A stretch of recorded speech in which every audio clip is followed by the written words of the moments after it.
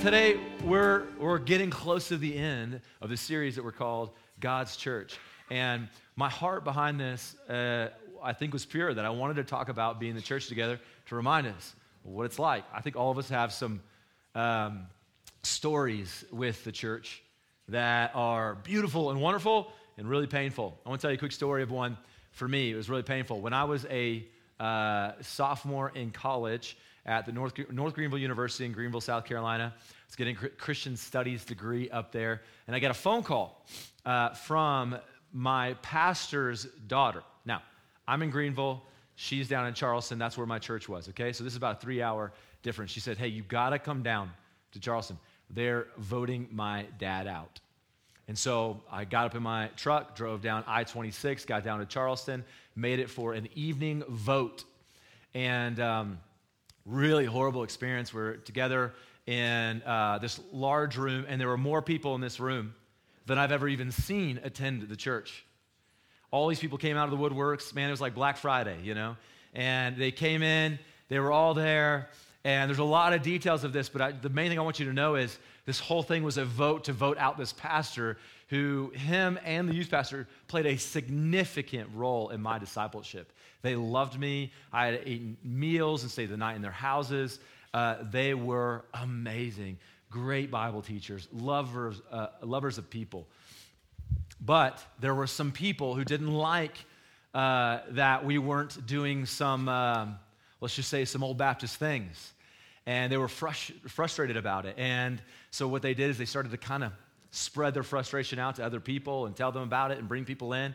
And it created a massive division. Now, we were a congregationally led church down there at First Baptist Goose Creek. And so they had to have a 70% vote to vote out the pastor. Can you imagine sitting in the room and the vote is about whether or not you have a job? And there's like this many people in the room. If all of you guys were coming together to vote on whether or not I could be here, I would just go ahead and say, listen, I'll be like, hey, listen, let me just go and cast my vote. I resign. I'm not jumping into this with you. And so I watched this, and I watched the pain, I watched the arguing, I watched the fighting, I watched the wives of these pastors just weep as they had to read the numbers. And it came out to 68%. Can you imagine? And so after that experience really, really turned me away from the church. Okay? And I'm going to spend a lot of time in this message. We have a limited time, but today I want to talk about unity and disunity in the church. And I want to be really careful as I talk about this because I don't want to create any unnecessary disunity as I talk about unity in the church, okay? And trust me, if there's anybody who's got the gift of doing it, it's this guy, all right? But really, guys, while I was pursuing an undergrad degree in Christian studies, I didn't attend a local church but 2 times in that time. I didn't want to have anything to do with the local church. And what did I care? Because I wanted to go into the mission field, right? I didn't want to be a pastor. I was quite vocal about that. I didn't want to serve in the local church. But you see, just in saying that, if some of you we've discipled really well, you can see that I was poorly discipled, okay? The local church wasn't a local building with crown molding, stained glass windows, pillars up front, and Sunday school. That's not what the local church is. What is the local church? It's a what? People. It's a people. It's not a place, all right? Again, I've avoided that for a while because it sounds so cultish when we do that. All right, but I was poorly discipled, and I didn't realize it's a people. Those who are in the mission field are the church. Those who are in these places with steeples are the church. And so I was deeply confused, but also I was discouraged. And I think a lot of you have probably been through similar experiences in this room. You've experienced the pain. You've experienced the confusion, this discouragement. Isn't it the place? Don't we all expect the church to be the place of unity? Anybody? Yes. Yeah? We expect it to be the place of unity. How many of you guys have found it to be a place of really bitter and ugly division? Anybody? Raise your hand. Man, a lot of us. A lot of us. All right? But here's the thing. It discouraged me for sure. But you know, these people in this church, even the people who were at that vote, man, a lot of those people showed me the way of Christ. They were people who inspired me to go deeper in college and pursue a degree in it. These were people who opened me up to the idea of missions, people who showed me how to teach others the gospel. These are people who loved me despite my sin. They were people who prayed for me. It wasn't all bad, okay? And so later on, I figured out what the problem was. And you know what the problem was? The problem was me. Later on, now I wasn't the reason that church was splitting down the middle. But later on, I figured out that division in the local church wasn't just something that they did, those people did. It was something that I do. Listen, I'm divisive when I decide to not be a part of a local gathering of Christians. Think about how silly it is. Look how divisive they are, so I'm going to divide myself from them. There's no excuse for it. I'm divisive when I gossip and slander, or even entertain gossip and slander with other Christians. I'm divisive when I'm harsh to my staff and to my kids. I'm divisive when I choose my kingdom over God's kingdom. I'm divisive when I hold back forgiveness from my brothers and sisters rather than extending it to them as Christ has extended to me. And on I can go.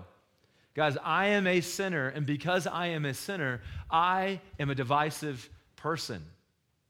And so are you. The problem with the unity and disunity in the church, it's not somebody else's problem, guys. It's your problem. It's my problem. We are the reason why there is division in the local church. Our sin causes division between us and God. Am I right? You guys all agreed on that when you gave your life to Jesus. But it also causes division between us. Your sin doesn't just cause consequences for you. It causes consequences for every relationship in your life. You're divisive because you're a sinner. And division is an inevitable reality because you sinning is inevitable. Do you know that? Did you know you're going to sin again? Anybody here surprised that I said that? I am so sorry you had to hear it from me. But you are going to sin again. And because of that, you're going to create more division. People are going to get cross over personal issues, over agendas, over doctrine, over conviction, over opinions. Guys, the painful reality is that division is going to happen. It's inevitable. Now, in one sense, that's extremely disheartening. Am I right? It's a royal bummer. But in another sense, it's kind of sobering and humbling. Kind of gets you to understand that this is reality, guys. We're always going to be wanting to divide. Always going to be wanting to create division because we always want to sin. So that being said, what can we do to prevent it? What can we do to fix it? What can we do to move past these divisions in our life? Are there actually any solutions that can bring about unity? Okay, anybody know what the answer is to that? Yes or no? That's exactly what I thought you would say. I don't know, Doesn't feel it that way sometimes. All right, we'll see what you can do, Greg. But no, the answer is yes. And yes, I have a part to play. But so do you guys. We all got a part to play. And the answer is really simply yes. As division is an inevitable result of sin, so unity is the inevitable result of us being deeply and wonderfully and intimately connected to Jesus. Okay, so today we're going to look at unity and disunity of the church. We're going to navigate all kinds of, traps in doing this. And so you're going to extend me mercy and grace. I'm going to extend it to you when you email me, yelling at me. But it's going to be wonderful. All right, and today's message is not meant to fix the problem. Today's message is meant for all of us to just kind of build us up a little bit, how we think about this, that maybe you guys can know what you want to do tomorrow to bring about some unity in the body of Christ, okay? So it would be a place. So let's talk about three different things. Sorry, I can't talk very well. Jesus, we're going to talk about how Jesus is the cornerstone of our unity in Ephesians 4:4-6. If you haven't gone there yet, Ephesians 4. Then we're going to talk about working out our spiritual unity together as we move down through 7-16. And then we're going to jump back up and we're going to look at some things that are absolutely necessary for there to be real unity in this place. Okay? We're going to look at them. You ready? All right, I got a couple of you. Let's do this. Jesus is the cornerstone of our unity. Ephesians chapter 4, verse 4. I'm skipping 1-3 because we're going to come back to it because it's dope and it's a good conclusion. 4. This is what Paul says, writing to the church of Ephesus. Is a place in the Greco-Roman world, okay?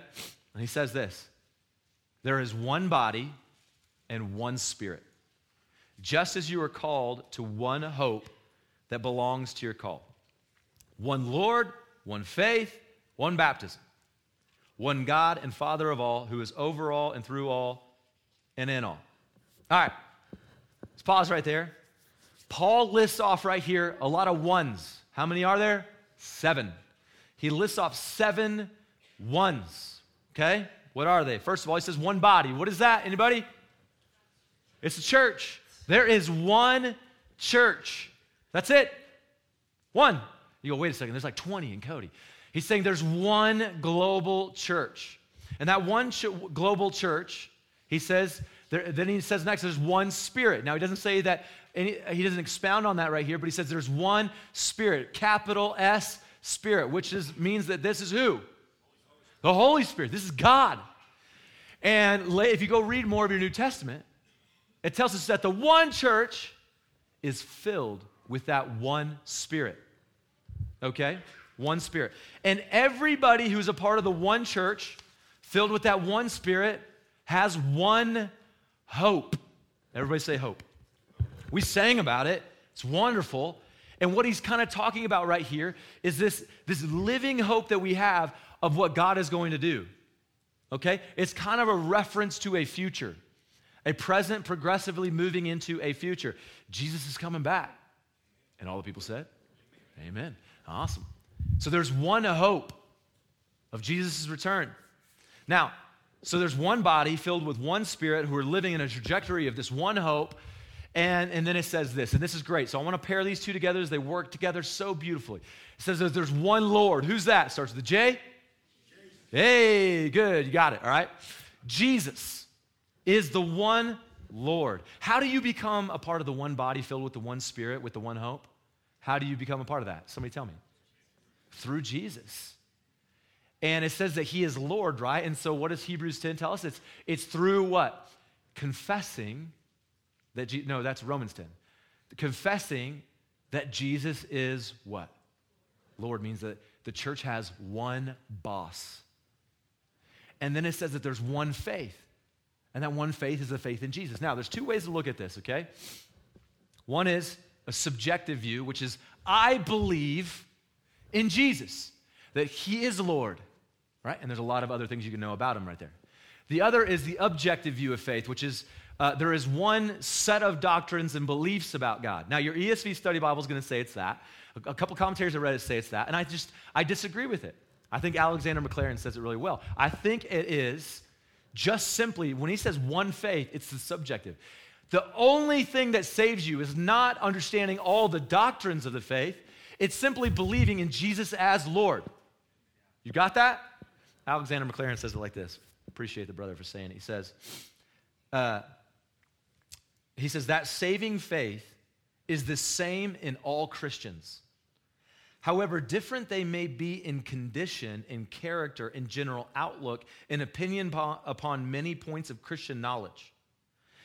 The things on which they differ on the surface may seem by reason of their divergencies, guy is way more eloquent than me, and sometimes by reason of their divergencies, Christians stand like frowning cliffs that look threateningly at one another across a narrow gorge, but deep below the ground they are continuous and the rock is unbroken. Do you hear that? Do you see this with Christians? Do they sometimes do this? They got these little mini differences, and they sit and they just frown at each other. You're wrong, right? You think about that wrong, right? And then they go, well, you must not be Christian because of this. Now, we're going to get to that later on in this message. How do we know when they're right about that and when they're wrong about that? But what he's saying is below the surface, there's this tectonic unity. He goes, they're treating each other horribly on the surface when they don't realize that the foundation of their faith is exactly the same. Deep below the surface, God has provided this for us. This is what Alexander McLaren says, is that which unites us to Jesus Christ is infinitely deeper thing than the acceptance of any creed. A man may believe 39 or 3,900 articles without having a real or vital connection to the one Lord. This is not about, when it says faith, it's not talking about that you believe all the agreed upon creeds and articles of the faith. It's saying, guys, as simply as this. It's what an 8-year-old knows, that Jesus is Lord. And this is what the theologian knows, that Jesus is Lord, that makes us Christian. It's that one faith. All right? And then he goes on to say that there's one baptism. He's talking about the rite of baptism. All right? Anybody baptized in this building? Come on. Like, I love it. It's dope. Can't do it again. That thing's broken. All right? But it's talking about the rite of baptism, saying that there's one baptism. There's one entryway into the community of faith, and it's through the waters of baptism, which are an amazing symbol. And then it talks about, it just caps it all off with, there is one God and Father. Now think about this. It says there's one Spirit, one Jesus, one God and Father. There's one God, Father. You see the Trinity in this, of God and how he is in and through and above all of the essential truth of doctrines. Okay, so what do these 7 realities provide? How do they provide unity for you, and how do they provide unity for me and for the church at large? Well, like I said earlier, I believe that understanding that this oneness, these 7 realities, provides a tectonic unity for the body of Christ. Okay? One of the great struggles for believers and non-believers alike is the fact that on the surface, many Christians seem opposed to one another and even adversarial.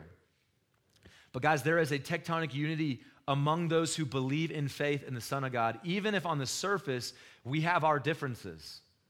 And so as a sinner who's prone, like all of you, to fall into the intoxicating battle of us versus them, recognizing this tectonic unity is sobering, isn't it?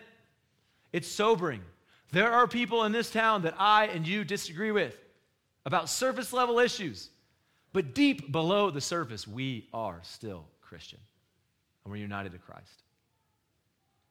Like, if we believed that more and really rested on that more, don't you think there'd be more unity? Okay. This reminds, what does it tell me? Okay, this is what it tells me. It tells me, number one, that I am not God. Okay? And neither are my doctrines, okay, or this church.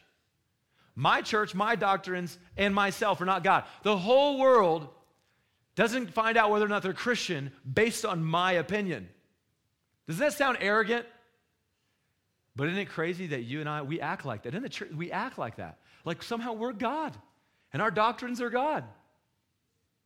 And what happens when you do that, and you focus on the doctrines, you focus on your church, versus having, you see, boys focus on the moment and these little small things. Men focus on the bigger picture. And the bigger picture is this, that unity to Christ is simply by faith and by faith alone. Guys, if you could grab that, it's incredibly humbling, it's sobering, and it can provide unity among believers. Now, I know some of you in the room, you're hearing me talk right now, okay? And you've got some questions, and you've got some concerns. And if you don't, let me just go ahead and give you some questions and concerns. Why is there still so much division on the surface? If that's the reality, why is there still so much division? And maybe that's a question you have, maybe not. And how do we build unity in a culture of us versus them? This morning, sitting on my phone, reading some news articles, and there's a county in California right now they decided to deploy some money to researching how they can be removed from California and become their own state. Right? And some of you go, oh, I get it. Right? I get, yeah, I know you're going to do that. Okay? But how do we bring about unity? How do we understand this? Okay, so let me just give you guys a little bit of a picture. It's Christmas time, which is a beautiful time. And some of you guys are going to probably be a part of a Christmas dinner. Am I right? And at Christmas dinner, there's always your family. And of course, with your family, there's no chance of disunity. Am I right? Not a chance. Well, here's the thing. I want you to imagine you're at Christmas dinner and your cousin comes up to you, and your cousin, she's really interested in the Bible and in God, and she's got some questions about it, right? You don't feel comfortable answering those questions, and you're looking around the room, and she goes, hey, who should I talk to? And so you're looking across the kitchen, you see your uncle. He's over there, right? And you see your uncle, and your uncle, man, he knows his Bible forwards and backwards. He knows the doctrine, he knows the truth, okay? So he can explain it, but he doesn't really have the character of Christ. He's not super loving. He's not gracious. He's kind of black and white. He's like, I'm right, you're wrong. He's kind of got that attitude. You know what I'm talking about? Okay, so you see your brother, and then you move, or your uncle, and you scan, and you see your brother. Now your brother, man, he has got the character of Jesus. He loves well. He listens. He's other-focused. He's compassionate and gracious. He worships and serves Jesus. He's great. But here's the thing. He's not always really good at explaining what he believes. He can sometimes misspeak about what the Bible actually says. Okay, you see him. You keep scanning, and then you come across your mom, right? You love her, but she thinks truth is relative, right? And all religions are good. And you know what? At the end of the day, Jesus said to love everybody. So we just love everybody. You know, don't worry about what they believe. Just love each other. Now, if I'm asking you, who do you want to send your cousin to? The uncle, the brother, or your mom? Who do you want to send her to? Somebody said none. None of them. I want to send them to Jesus. Yeah, exactly. Here's what I'm going to say. Most everybody answers the brother. I want to send them to the brother. And when I ask more and more people about this, most often people say, when I go, hey, who do you just absolutely not want to send them to? And they go, I don't want to send them to my mom. Okay, I still love to send them to my uncle, but I prefer to send them to my brother. And so what does this reveal? When I asked a dozen people this past week about this, what does it reveal? Well, it reveals to me that most Christians value the fruit of the Spirit over acute doctrinal teaching of the uncle. Would you agree? You want to see that love in people, not just hear it taught.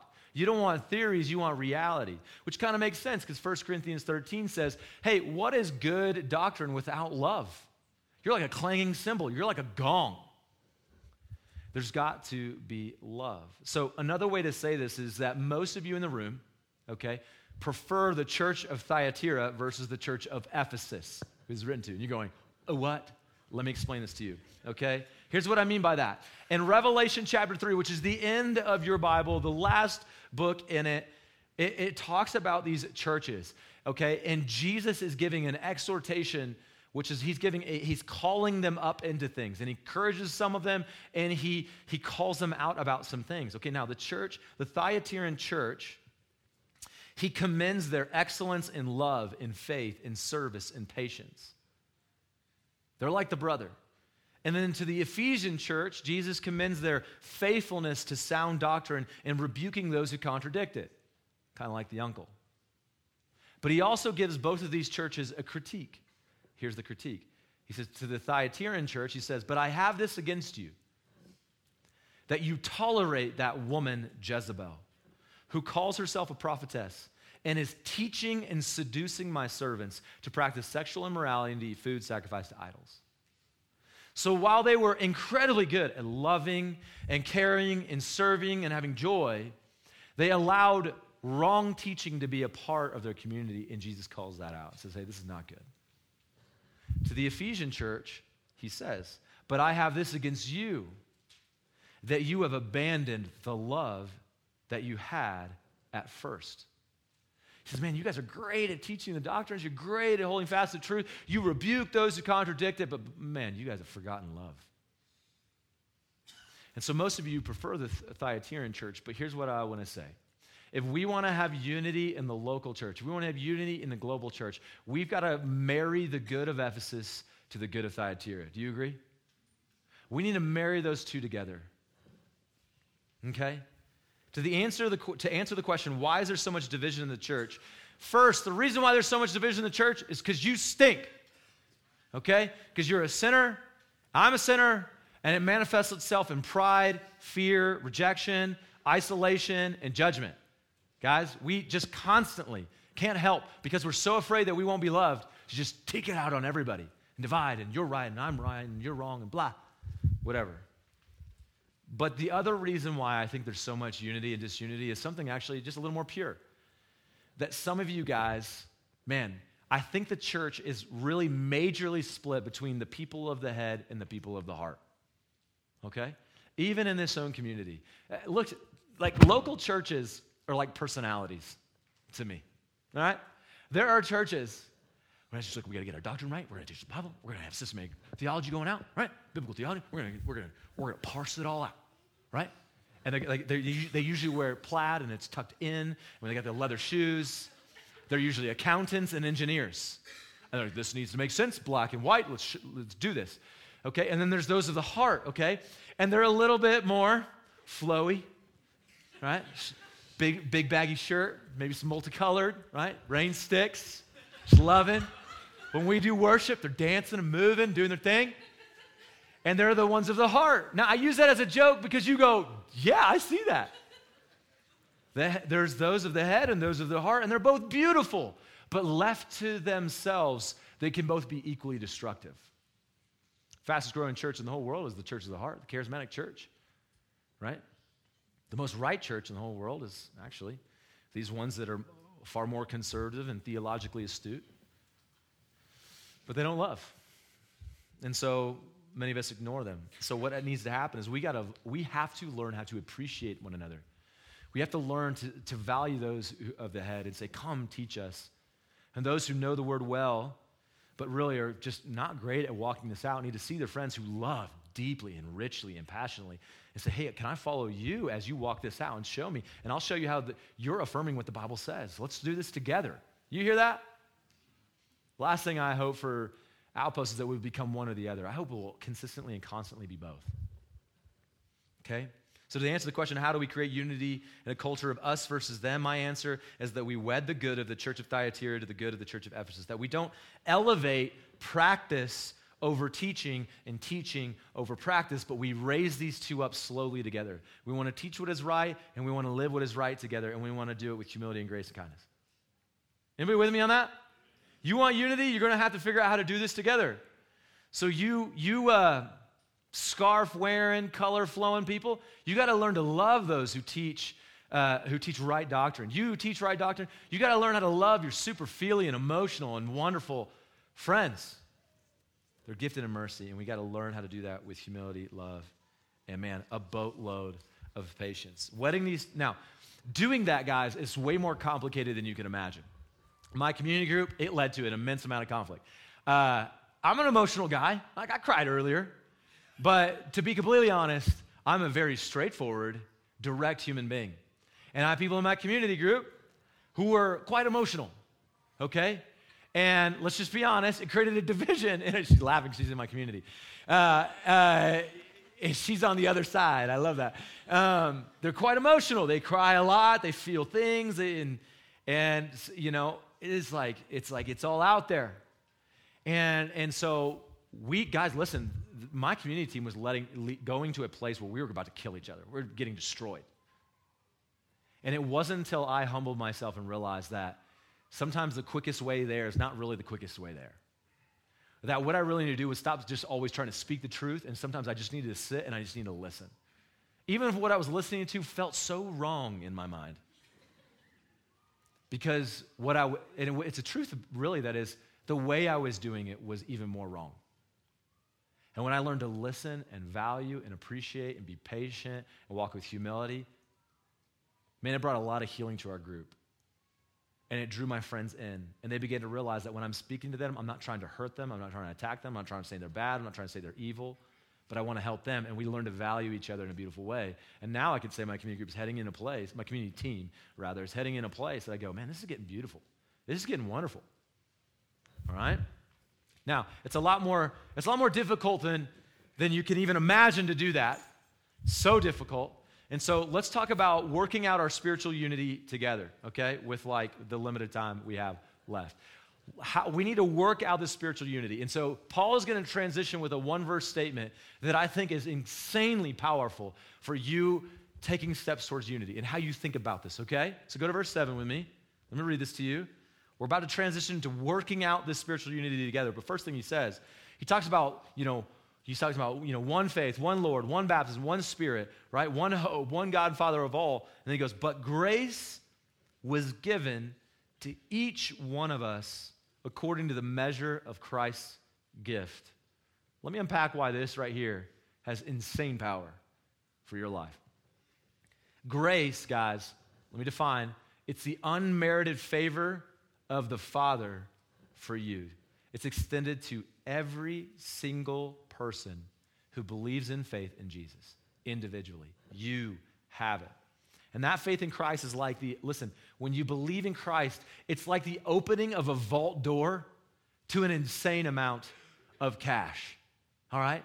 And it says it's given to each one of us. And this is in the past tense, which means it's happened.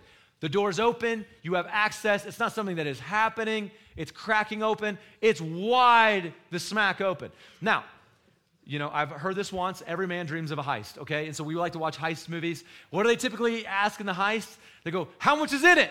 What's the take? How much money is there? Is it worth breaking in? Is it worth going to jail for? Right? So we need to ask the same question. What is inside the vault of God's grace? If the door's open, what's the take? Okay? What really is the measure of Christ's gift for you? Well, flip a page, go to Ephesians 2, verse 7. I want you to read what the Word of God says right there to you. I'm going to give you a second, and I'm still going to read it. What is the measure of Christ's gift? It doesn't give an amount. Do you know that? What it says is, so that in the coming ages he might show the immeasurable riches of his grace and kindness towards us in Christ Jesus. So how much is there? Can't measure it. It's immeasurable, right? Anybody ever watched like that? Was it the Donald Duck show or whatever? It's like diving in, right? Immeasurable. What is that? DuckTales. Whatever, forgive me. I know, if you email me about that, I will demember you from this church. Alexander McLaren says this beautifully. He says, we have as much as we desire. We have as much as we take. We have as much as we use. We have as much as we hold.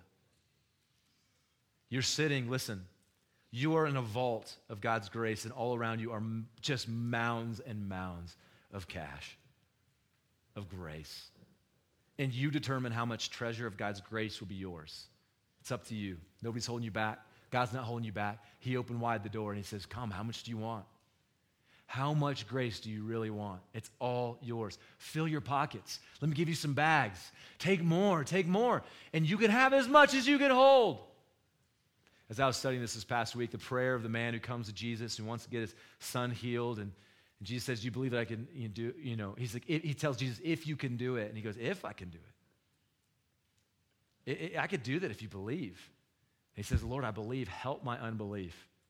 The only thing that's limiting you from getting more of God's grace is your own faith. And so for me, I just go, man, Lord, help me have more faith. I want more of your grace. Help me know how deep, how wide, how high is the love of God for me. Church, listen to me.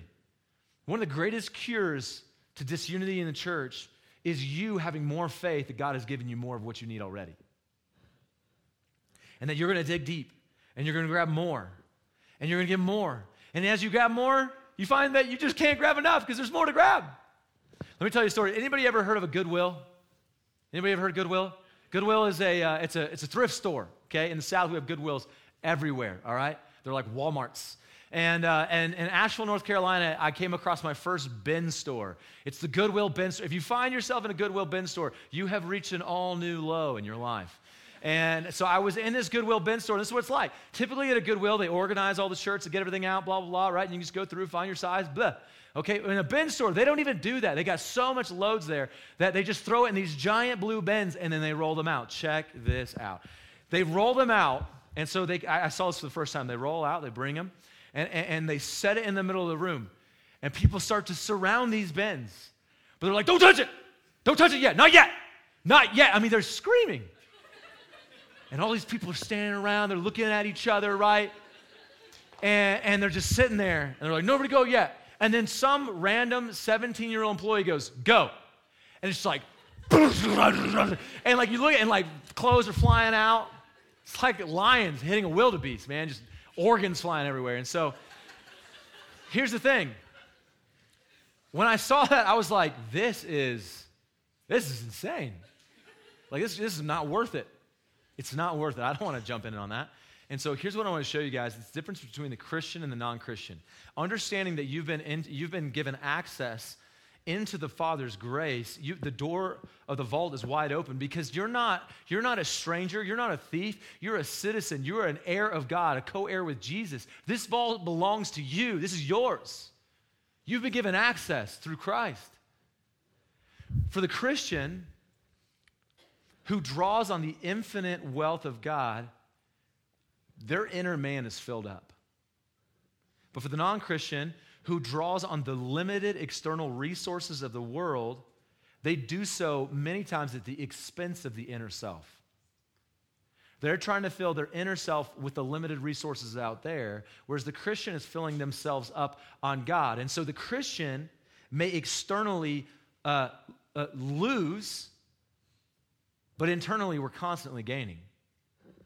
The non-Christian, they have to compete, they have to outdo, they have to take hold of things before others, or else she misses out. The Christian experiences infinite grace and feels no need to push and shove, but only the need to worship, celebrate, and share. Do you see this? So the power of verse 7, do you see how the power of verse 7, what kind of power it has to bring about unity in one body? Shouldn't it provide a deeper sense of unity among believers? That you are sitting in a pile of grace and there's no reason to fight. Shouldn't this strengthen our inner bond of brotherhood and sisterhood in the family of the King? Shouldn't it create generosity of grace, sharing with one another as God has generously, lavishly shared with us? Absolutely it should. For the single girls looking for that handsome young Christian man, we don't have to get divisive and fight and cut each other's throats. And for the realtor who's looking for the next deal, we don't have to lie and scheme and fight. For the pastor who's worried about the new church plant in town, for the entrepreneur starting a new business, the fear of, am I jumping into something that's already saturated? You get to trust in the Lord. I've been filled with God's grace. For the barren mother who sees her friends delivering baby after baby, for the staunch Calvinist who's seeing people come to Christ in another church, for the wiser older leader who is seeing God use younger men to do things. Instead of getting frustrated, instead of taking it personal, we can go, man, I have the personal grace of God in my life. And so I just become a person who celebrates and loves and is generous and go, man, look, I have everything I need in Christ. What else do I need? That has an insane amount of power to create unity. Do you understand that? Most of the time you disunify because you feel like you don't have what you need. Jesus is trying to show you have what you need. It's not going to be found in another dollar. It's not going to be found in a bigger building. It's not going to be found in having more people in your services. It's not going to be found in having a better spouse or more kids or you name it, man. It's found in the grace of Jesus. And those who follow Jesus are so filled up, those who are intimately connected to Christ, when they're so filled up on the grace of Christ, things can go crazy on the outside. And they just sit at peace because they're people of peace. And what does Jesus say about the people of peace? Blessed are those who make peace, for they'll inherit what? The kingdom of God. They may know they may lose in this kingdom, but they go, man, but I'm going to gain in God's. So I can have peace. I can calm down. I can breathe a second. I don't have to attack my neighbor. And that's exactly what Paul's trying to tell us, that Jesus has won for us in his great victory. Look at verse 8. He says this, when he ascended on high, he led a host of captives, and he gave gifts to men. In saying he ascended, what does it mean that he also descended into the lower regions, the earth? He who descended is the one who also ascended far above all the heavens, that he might fill all things. So he's talking about the coming of Christ and the resurrection and the ascension of Christ. But look what he says. When he ascended on high, he led a host of captives and gave gifts to men. What Paul is reminding the Ephesians and what he's reminding us about is this, that Jesus has won a victory, and that victory provides an incredible bounty of wealth for us. Okay? Kings in their day who conquered other kings would usually take some of the defeated army back to their city as slaves, and they would give the spoils of the victory to their own people. You understand this? So similarly, Jesus has conquered death and defeated the strongholds of Satan. He's ripped down the walls of Satan. And so this means that we are free from Satan's power, and the gifts that Jesus gives us are weapons of spiritual warfare and spiritual truth for the building up of the body inside and outside, to build us up in the unity of Christ. In other words, Jesus has made a way for a new kingdom, a revolution of eternal purpose by the way of his great victory. That's what Jesus has done. And so you friends, since you guys are citizens of the kingdom, you are members of the house of God, then all the spoils of Jesus' victory are yours. He kicked Satan in the teeth, and you get all the reward for it. Isn't that awesome? Stinging dope. It's amazing. and you get it all. It's yours.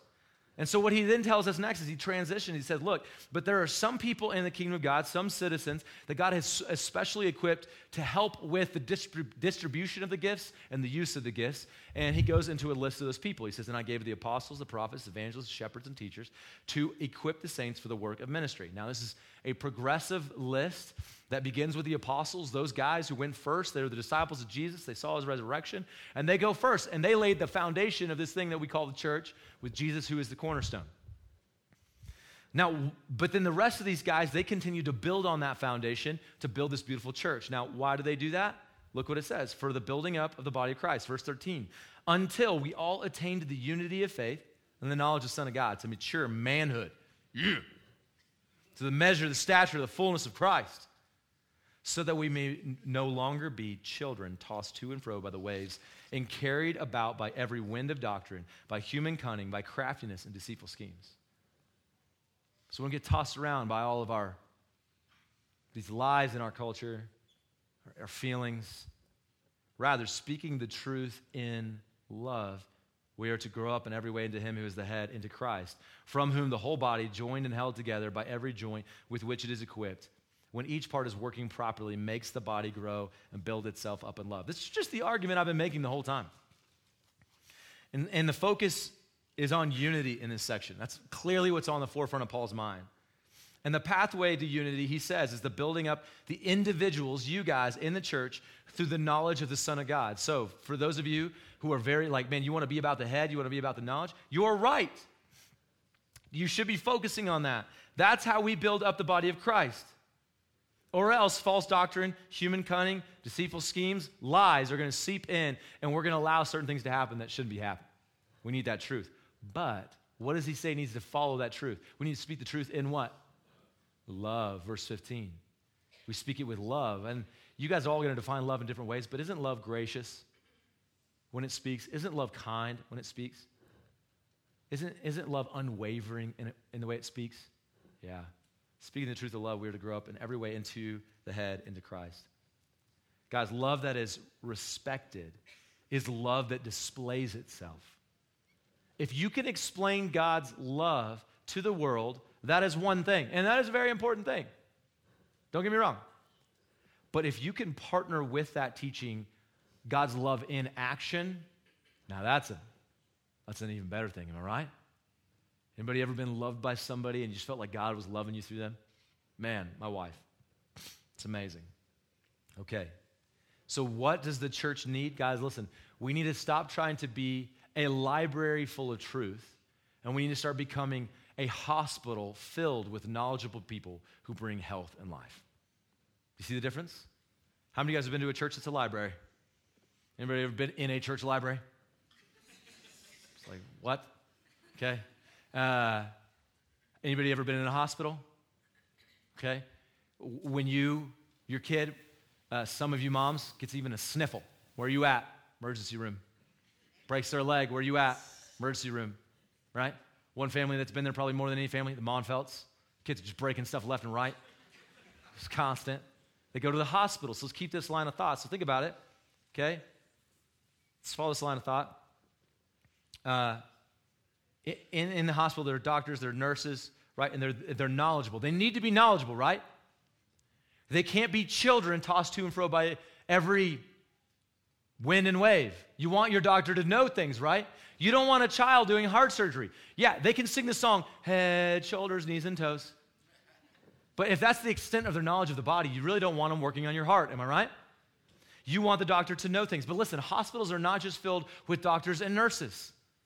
They're actually a really complex network of individuals who work together so that doctors and nurses can do the job of bringing healing. Do you understand? In our hospitals, man, there are surgeons, there are nurses, there are ER doctors, there are physical therapists, there are janitors, there are electricians, there are EMS staff, there are nutritionists, there are cooks, there are secretaries, there are maintenance staff, management staff. There are so many things. Anybody here work in the hospital? Man, not proud of it. I love that. Okay? It's a diverse network of people who must work together as a unit to offer a place for people to have healing. And guys, isn't that exactly what the church is supposed to be? Filled with God's grace? Listen, we are a spiritual hospital of sorts, not a library. We're filled with teachers, evangelists, shepherds, administrators, servants, worship leaders, prayer warriors, tech guys, heavy lifters, theologians, student disciplers, kids disciplers, team leaders, pastors. And the list goes on. People gifted in mercy, all right? Administration. You guys are all a part of this. It's us. And look, no offense to you who work at the hospital. Your job is just not important as ours. It's not. It's not. Listen, Jesus would heal a paralytic, and the man was able to get up and walk. But if that paralytic didn't put his faith in Christ, he lived for no purpose. It comes down to whether or not you have salvation with Christ. Well, our job is, listen, West Park Hospital must be unified for the purpose of physical healing, so how much more so should we be unified for the purpose of spiritual healing and renewal? How much more? Okay? But this raises two concerns, okay? And listen, I got to walk through this. And so if you feel like you got to roll, just bounce. I'm not offended, but I got to show you these things because I'm about to give you some practical tools to help you out so you stop like stepping on each other's throats. All right? Let me show you some practical things if you give a care. All right? You get it, right? We need to love one another. We need to be unified. We've got an amazing purpose.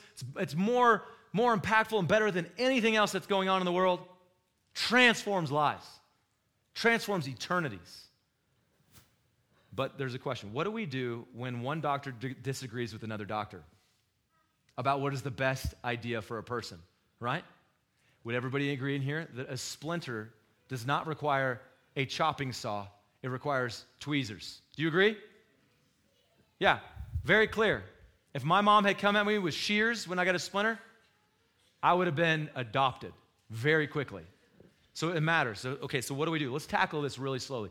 How do we handle disagreements in the church, okay, when it comes to what is actually best, what is actually true, what is actually right? This is going to be really difficult, so let me walk through you. I'm going to give you some basic rules, and I'm not going to jump into every situation in your life. Just email me. I'll help you. First thing we got to realize is this. Your opinion is not best. The first thing you need to know is if you want to know what's right, is that you need to believe that the Bible is the answer. Any church that starts to operate only on the opinion of a pastor is already heading in a direction that leads to chopping off fingers when you should have used tweezers. Okay?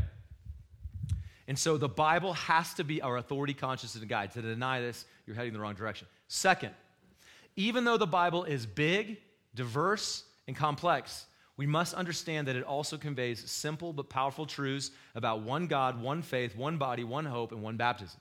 Do you hear me?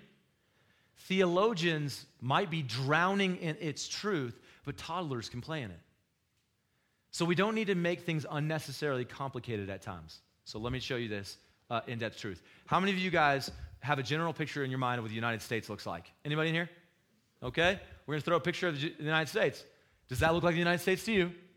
Okay, good, great. As you can see, there are two types of borders on here. What are the two types of borders? Somebody tell me. State borders and national borders. Okay, so this is what you need to understand. The depth of knowledge that is in the Bible begins with starting with a nation. There are national type border things, okay? And your Bible can go deeper and deeper and deeper. Then there's state truths, right? Little compartments of truth. Some of those truths are bigger than others, right? I'm sorry. Oh, Alaska is on there. We shrunk it, but truly, Alaska, the big truth. All right? It's for you guys. I had to skip Texas because Texas are already dealing with pride anyways. And Alaska gets ignored. But the reality is, hey guys, listen, there's big picture, then you can go into states. And inside of the states, what do we have? We've got county lines. Inside of county lines, we've got town lines. Inside of town lines, we've got neighborhoods. Inside of neighborhoods, we've got houses. Inside of houses, we've got what? Rooms.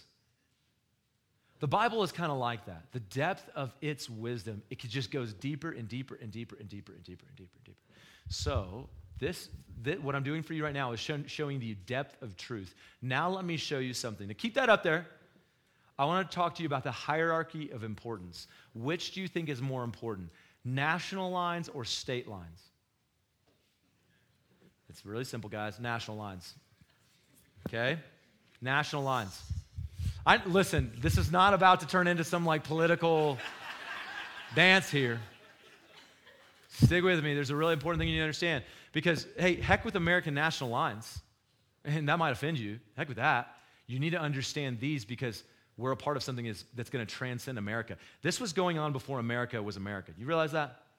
So, hey, I love America. I will give my life for America, but I'll give my life for Jesus first. Okay? And so here's what you need to know. There's a hierarchy of importance. So write this down. There are things that are called essentials, convictions, opinions, and questions. Essentials are what we would call national borders. These are things that we go to war on. We create real divisions between these things, and this kind of division is good. Let me give you one. What is an essential? What is a national border for the Christian faith? That our God is a triune God. Let's use that one. That God is a triune God. That's an essential truth. If you depart from that truth, you have left the United States and now you're in Mexico. You have left the United States and now you are in Canada. Who has departed from that truth that calls himself Christian? Mormons. Mormons are not Christians, okay, because they've crossed a national border into Mexico because they do not believe that God is a three but one. They believe that Jesus was created and is not eternal. That's a national border. So when we're understanding where we should have some clear divisions, let's be clear, Mormons are not Christians. Christians who believe in the triune God are Christians. That's a national border. Okay, let me show you something else, all right? Another national border is that the one hope, that Jesus is coming again. If you say that Jesus is not coming again, you've left the United States and you're now in Canada. We believe as Christians that a national border is that Jesus is going to come again. That's why we have hope. Now, that's an essential. Now, let's break that essential down into some convictions. You ready for this? What is the nature of Jesus' return? All right? Is Jesus going to come back and there's going to be this rapture? Is he going to come back and there's going to be a great tribulation? Is there or isn't there? Is he going to come before the tribulation? Is he going to come after the tribulation? And as you descend into these controversies, which are just not worth an hour right now, as you descend into those things, you start going, well, is it premillennial? Is it postmillennial as well? It depends on this kind of view. Do you believe he's going to do this? And what about the middle? And, what about Daniel? And you start going into all these things. What you're descending into is you're descending into convictions and you're descending into opinions. And this is a hierarchy of importance. You've left an essential to something that's less essential. Basically, what you've done is you haven't left the United States, you've just crossed into some other states. Do you hear? You might be somebody who believes that Jesus is going to come before the tribulation, and therefore, you're in Nebraska. And you might be somebody like me, and you believe that it's going to be towards the end, and you're somebody who's in Texas. Let's go Texas and Oklahoma. But look, are we both still Christian? Because we essentially believe the same thing. Our essentials are the same. So should we divide and go to war on that difference? Okay, I know Jeff believes differently than me on that, but Jeff and I, you can see, he's a member in a local body and serves and is given leadership because we believe that it's not something that he and I should go to war over. Now, if Jeff starts telling everybody at Region that God is actually three gods, right? And you might as well throw Buddha in on that. We're going to go, hey, brother, you've crossed completely out of Christianity. And so then we will start taking steps to go, hey, we need to remove you from certain spots. And let's have some conversations. But should we talk about that aggressively? How should we do that? With love, with graciousness and kindness. Okay, do you guys see this hierarchy of differences? So I'm not going to go through every theological point and whether or not it's essential with you. If you want to come up to the front and you want to play that game with me, I'd love to do it with you. It's super fun for me. Okay, but the reality is you need to do the work of deciding whether or not something is an essential. It's just your conviction. Maybe that's just your opinion. And really you have no idea what you're talking about and it's a question. Okay, let's do something. I want to show you. The liberal church, what they did was they flipped the hierarchy. They took questions and they made them essentials. They took convictions and they made them essentials. And they're just not. So if we want to have unity in a local church, we need to be really clear. What are the essentials? And then everything below that, we need to be really gracious about. Now, listen, ideas have consequences and bad ideas have casualties. There are some things that we might divide. You're on this coast and I'm on that coast, and I think that what you're doing is actually quite dangerous, but I'm not saying you're outside of the faith. Can we still work together? That's where it gets really tricky. That's when it gets really hard. But here's what I want to tell you. There's one essential you need to have no matter what. Let's go to the very end. Let's read verses 1 through 3 again. All right? If you want to know the answer to that question, it's found in 1 through 3. You need to make the personal decision that Paul made. Paul says, I, therefore, a prisoner of the Lord, urge you to walk in a manner worthy of the calling to which you've been called. Hey, guys, you have to decide whether or not you're a prisoner of Christ or you're a prisoner to your doctrines. You hear me? When he says prisoner, and he's not just talking about man, I'm just a slave to Jesus. He's literally in prison because he loves Jesus. Are you enslaved? Are you a prisoner to Jesus, or are you a prisoner to your doctrines and your church ideas, your convictions, your opinions, and your questions? And then he gives a description of what it looks like to walk out a worthy call. He says, with all humility and gentleness, with patience, bearing with one another in love, which means to not be domineering, Greg Brooks, eager to maintain the unity of the Spirit and the bond of peace. Let me just linger in verse 3 before I just send you out of here. Eager to maintain the unity.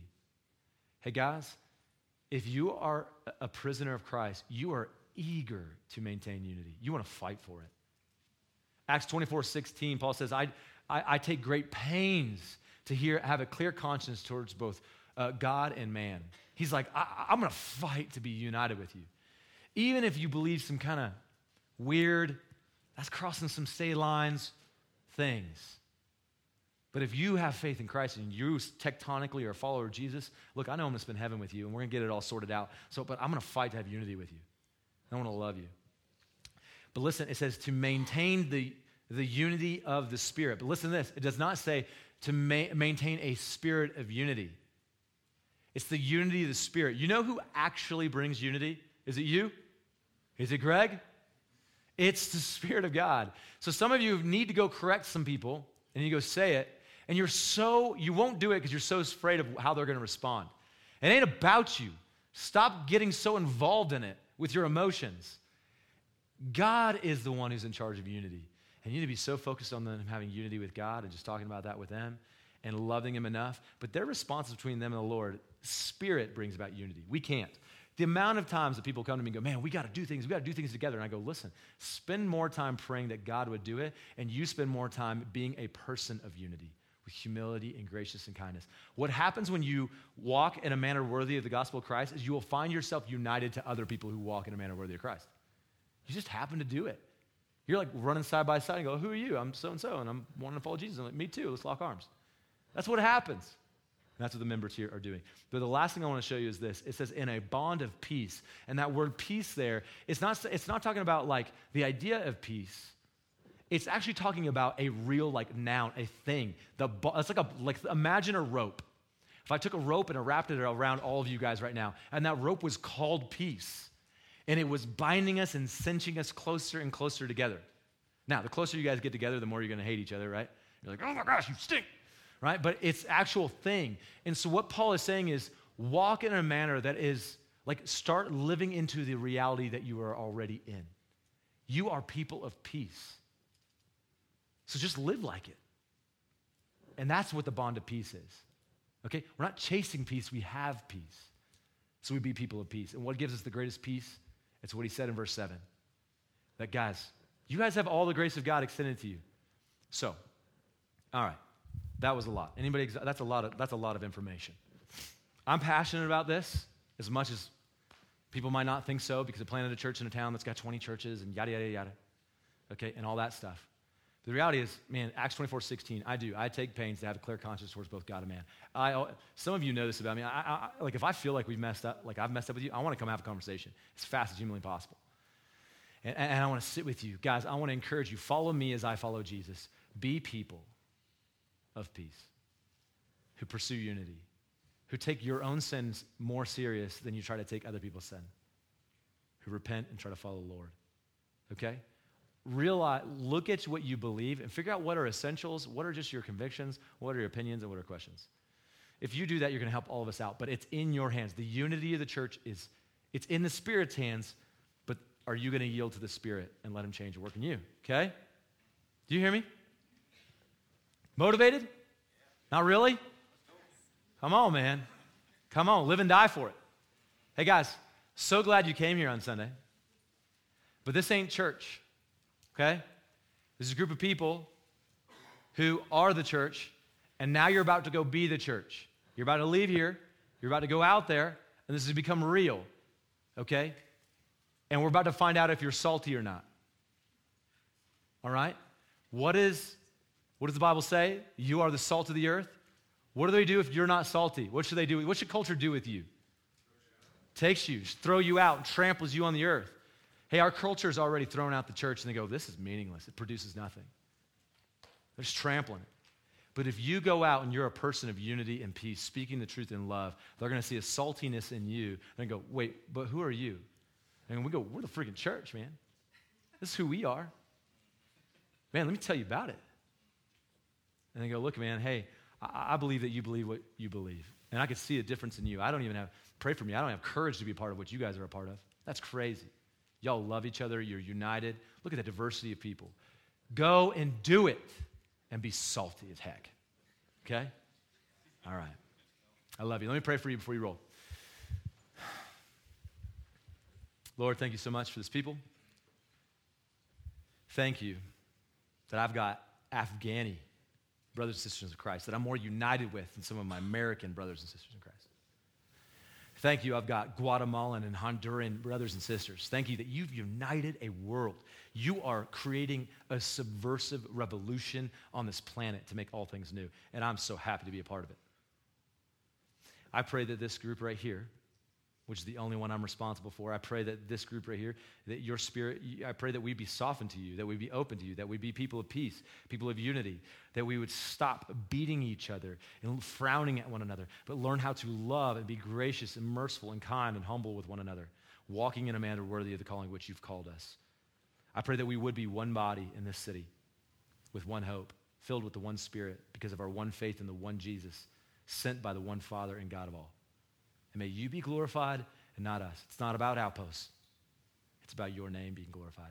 Help us be salty. Help us be bright. In Jesus' name, amen.